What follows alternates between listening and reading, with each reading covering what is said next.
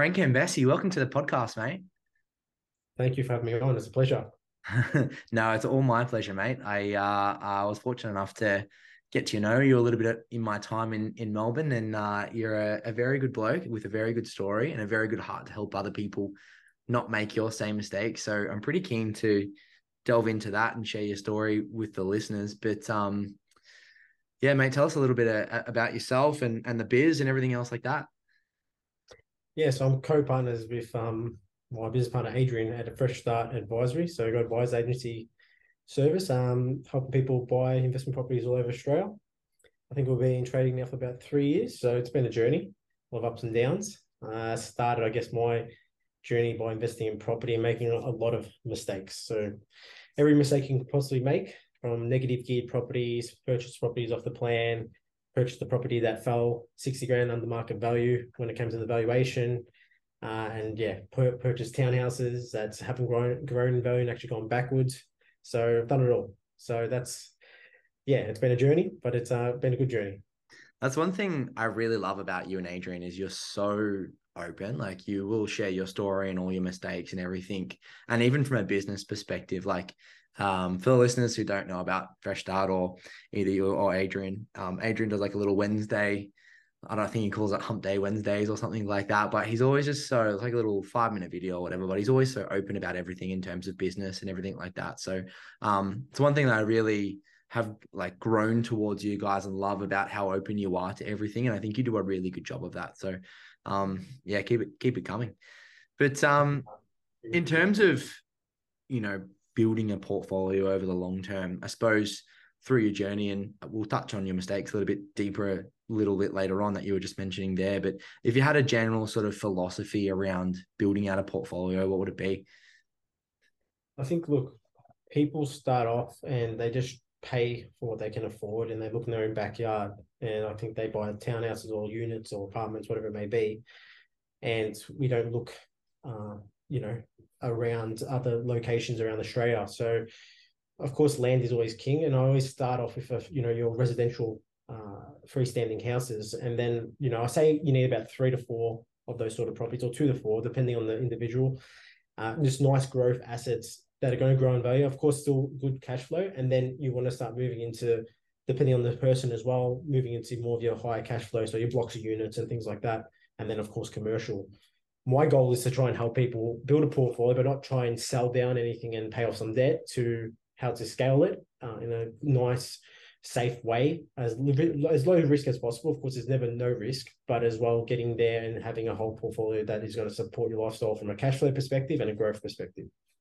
I love it. And I think it's so important. And I think, obviously it's impacted your own journey, but especially with my journey as well, getting into those units and townhouses when you really don't know anything at the start. And generally it's like a price cap thing, right? Where, you can only borrow a certain amount, which means if you want to buy in your backyard, you're kind of limited in terms of the stock that you can buy. And so you generally fall for that subpar or, D or C grade assets, and get into those just because you're stuck at a certain price point. So that's what I love about what you guys do is help open those horizons and sort of the bigger picture around what they can get for their money. So I think it's such a good point, and never have to sell is my number one. But yeah, delve a little bit more about your personal journey and some of those stories that you were mentioning beforehand. I mean, if there was a few things that you could go back and tell yourself that now you've experienced those journeys, what would they be? Yeah, if you could go back to young Frank, what would you say? Young Frank, I reckon, look, I think experience is one of the most important things in life. So we go to a doctor if we've got a problem. We go to a mechanic and my car's broken. And I went to, of course, I did go see some people, but of course the problem was you get screwed. So it's a bit of a touchy subject when it comes to the buyer's agency field. But I think doing your research and investing in yourself is probably the most important thing.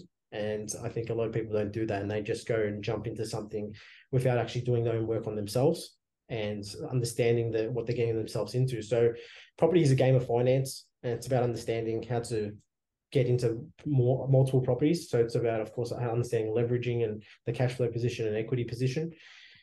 And I think I would tell myself just to focus more on educating myself. most importantly, and just doing the right education, looking at some of the best people in this field and understand about the research side of things and the finance, so you don't make mistakes. I think that will probably, I'll tell myself, I think, and not jumping in too fast and acting, trusting your gut as well.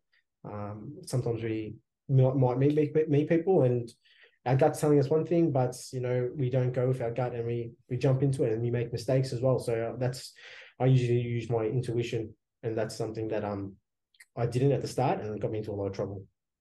I love it, mate. That self-education piece is so important in all elements of life, especially, if you're investing in your most expensive asset, you want to be as educated as you can be. And tell us a little bit more about that, like getting sold into the spruiker thing. Was it like a run to the back of the room as fast as you can and sign up sort of situation, or was it like an online thing? I maybe you've told me this before, but I'd love to touch on it again. Yeah. So what happened was I was reading a lot of books and doing all that sort of things, and then I was going to seminars. So I went to this seminar in the city, and I was going to multiple, but I went to this one, and they're talking about off the plan properties, negative gearing. Well, not so much negative gearing, but how you can turn a property into a positive cash flow by using depreciation, low maintenance, yada yada. So I ended up signing up with this company. I won't say their names, and this guy kind of put me under his wing, and I kind of wanted to be involved with property. So I purchased the property off him. Now it was already established, but it was kind of a new property already, just got built. To secure that, then I purchased another one off the plan right away. And then I think it was about 8 or 9 months later, that property came under market value by $60,000. They were both negative geared new properties. And that's when, there was no phone call. There was no, sorry, Frank, I don't know what happened, nothing. And they just took my money. I lost it. I couldn't do anything, couldn't back out of the deal. And my mum had to actually help me out with that one because I didn't have an extra 60 grand just lying around to go to the banks.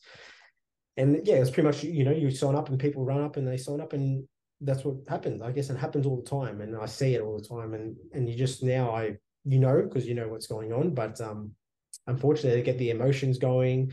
People are jumping up and down. They're seeing other people run up to the back and they follow. And the thing is, if you're going to any of these things, if there's no value given and it's just all emotion and getting spruiked, then what value are they actually giving you? So that's what happens. And I was young, didn't know, uneducated, and I made the wrong decision. It's crazy how emotions can drive us so much. If you're not educated around things, like I've had not a lot, but a few friends that have been stuck in the same situation where the value of the properties come, 50, 60 grand under, and they've had to get lending from, like I had one circumstance where a friend had to fund the whole property based on like all of their uncles and aunties and like everyone putting in 100K or 50K or whatever they could to buy the whole thing, and then had to go get lending at some point in time when he could. Like, it was just, you do hear some crazy horror stories, and yeah, it's an unfortunate thing for you, but at least now you get to help educate other people around it and help them stop avoiding the same mistakes. But tell us about, are those properties still in your portfolio? Have you changed your portfolio since? Is there anything else that you would change about your current portfolio? No, definitely. I do have them in my portfolio. I'm actually trying to flog them off at the moment. Not having much luck, being the Melbourne market's actually dropped dramatically. But one of them I'm trying to actually get rid of. The other one's not too bad, so I'm contemplating of still getting rid of it just because of the downturn market. I have expanded the portfolio, which is good. Got a couple other houses on in that portfolio, so now I think I'm up to 4. Hopefully, get another one, a 5th one this year, and keep going. Build out foundations, and then I'll move into the bigger asset classes towards the end of this year, if not early next year. So yeah, I've changed it. It is what it is. I'm lucky enough and fortunate enough that I guess I can keep these bad assets. They are costing me money, but I do in a good wage, so it's not too bad. So, but if someone was just, they didn't, and just average Joe, which there was a lot of people at this company, then it's pretty scary of what, a property can cost you, because one of them is costing me about 15 grand a year, which is not a lot compared to some people that have home loans and they got, 800 grand mortgages or plus. But still, if someone's struggling, they already got a mortgage, family home, it all adds up, doesn't it? Oh yeah, and then imagine having 2 or 3 or 4 of them within the portfolio, and all of a sudden it's costing you 60 grand a year. So yeah, Yeah. definitely know sort of where you're coming from that side of things. And yeah, good luck offloading them. Hopefully the market comes good sometime soon, and at least you can get your money back or something like that. But no, it's awesome, mate. Well done on continuing to build your portfolio, even though you held those assets in there. And I guess we probably had similar upbringings when we were younger. I mean, I was crazy about property and tried to soak in as much as possible, and I guess you did too. Guessing that you went to sort of all the seminars and reading all the books and everything else like that. But at what point did you decide to go, okay, I've learned all I possibly can in property. I've made a couple of mistakes. I've made a couple of purchases. I've now learned from those mistakes, but also want to start to potentially turn this into a business or help others on their journey. What did that thought process look like? And was it an easy transition? What were you doing beforehand, and how did you transition out? Yeah, so it's a bit of a long one, so I'll try and be quick with it. I was a mechanic, so growing up. So I dropped out of school 15 years old, got into mechanics. I was working for my uncle for about 10 years, up until I was 25. And when when I was doing that transition, I left as a mechanic because I was actually trying to chase money. So I was earning about $700 a week as a mechanic. Wasn't happy with what I was doing. Wasn't passionate. There was no drive, and my family doesn't come from privilege or wealth or anything like that. So we've always been like, okay, you could say you're middle low class. So, and always a very negative attitude towards money being, European background. So got into truck driving because I was going to earn 350 grand buying a truck contract and doing all these things. But in a short period of time, I think it was like 4 months, I had enough and just had a nervous breakdown and just said, no, this is not for me.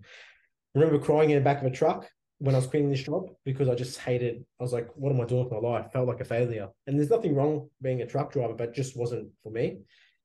So then I remember it wasn't working for 2 months.